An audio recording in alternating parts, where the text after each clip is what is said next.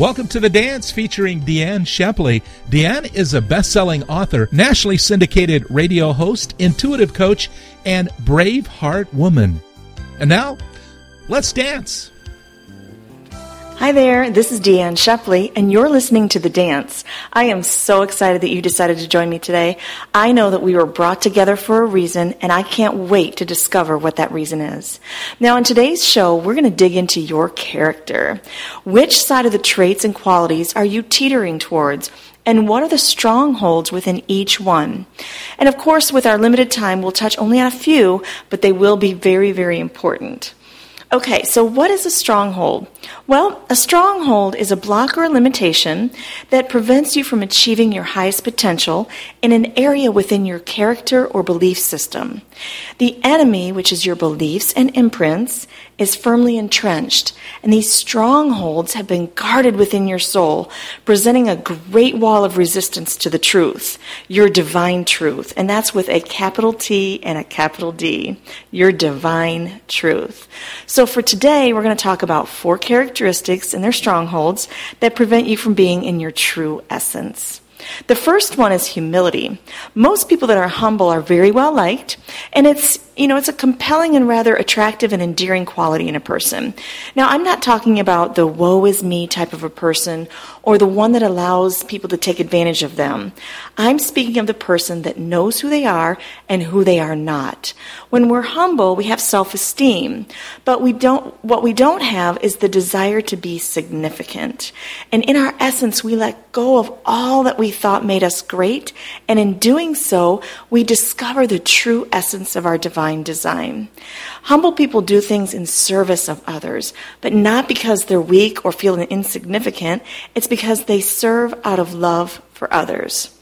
Now, the strongholds within humility can be either pride, conceit, or maybe a wanting to be noticed, that wanting to feel significant.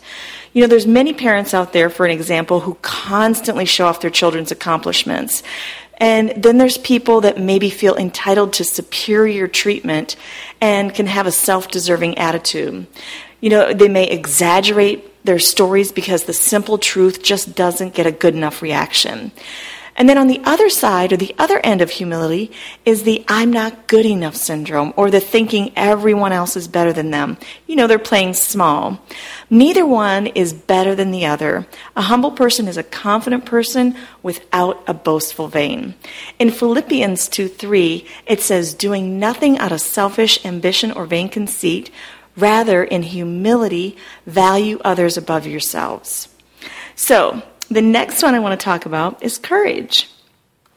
And, it's the quality of the mind or spirit that enables a person to face difficulty, danger, pain, etc., in faith without fear. It's about taking a risk and standing up for what you know is right. Courage is, in the face of adversity, where there's fear, you choose to act and follow your heart and conquer the fear because you know it's the right thing to do. It's expanding your horizons and letting go of what's familiar, stepping out of your comfort zone in order to prosper and do the things that are really true to your heart. And lastly, courage is about facing grief and suffering and still remaining within dignity and faith. Now, the strongholds within courage are worry and anxiety. It's the fear of being out of control in an uncontrolled situation, the uneasiness of not being strong enough to persevere when faced with maybe change, grief, pain, uncertainty, and adversity. Worry is the loss of faith, and anxiety is the loss of control.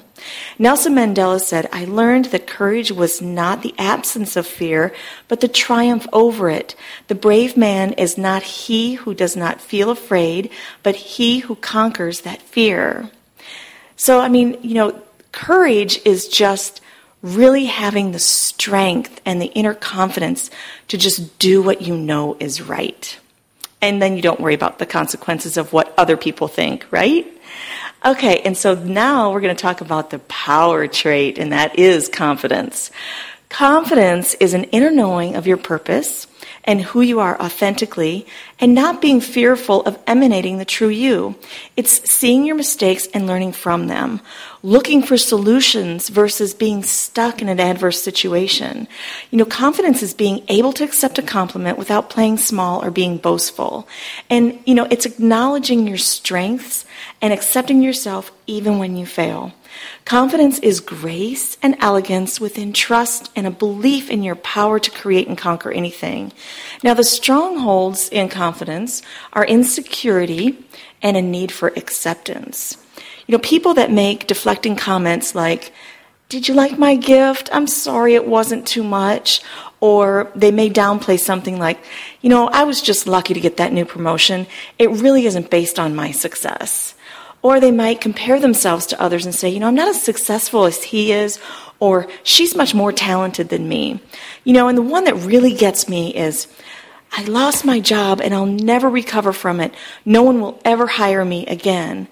Did you ever stop to think that it's God's intervention or the universe's intervention saying, "I know you would never quit this job, so I'm going to do it for you because you're not right for it. There are bigger and better opportunities out there for you, so step out of your box, be confident and patient, and have the courage to apply today." It's that simple. It's God saying, get out there and find the job of your dreams. So, here's what I call the big battling character. It's the big battling character trait called self-control. We're all guilty of not always having self-control. We might eat too many pieces of candy or speed because we're late. But for today, I'm really not speaking to those smaller traits. What I'm speaking of are the higher levels of self-control. And this means resisting the urge to cross boundaries and exercise control over someone else's life. Making decisions based on principle, not pleasure, and it's exercising restraint, moderation, and willpower.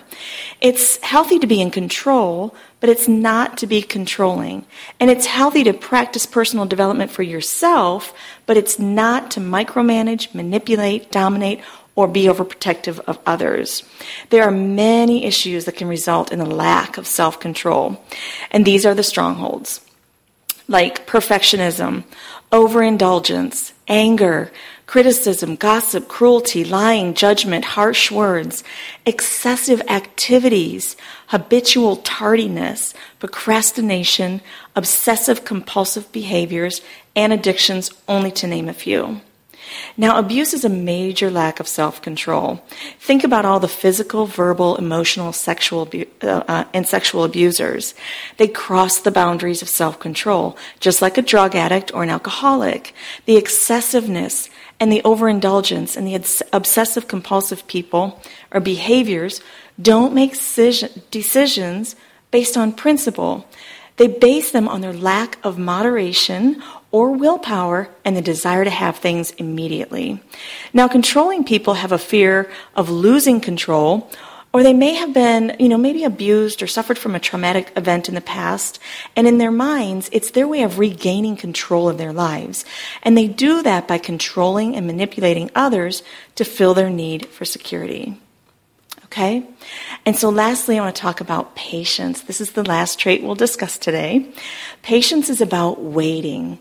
It's about having faith, or it can also be the art of dealing with difficult people and having patience with those people. And patience is a talent to accept or tolerate delays, maybe trouble or suffering without getting angry or upset. We live in a world of wanting things right now, and we're being programmed to want immediate results. We get frustrated when we don't get the results we desire when we want them. Timing is everything, and you have to have faith, patience, and trust, knowing that God in the universe has a plan, and all things must come together in synchronicity, benefiting all that are involved. Now, there's a scripture out there that says, the vision is for an appointed time. If it seems slow in coming, wait patiently, for it will surely come. These strongholds for patience are complaining and irritability and frustration. We complain about the things that aren't happening as quickly as we'd like, and we get frustrated and down on ourselves because they're not happening. when we want them to happen. But sometimes we force things to happen because we don't have the patience to wait for the right opportunity, person, or outcome. Now, these results can be devastating. For example, there are so many people out there that are quick to get married for fear of being alone, or maybe simply because they want to start a family. But they're not willing to wait any longer for the right person. So they settle, and a few months later or a few years down the road, the marriage ends. There might be children involved and there might not, but this marriage dissolves. And in Scripture it says, it's through faith and patience that we inherit the promises.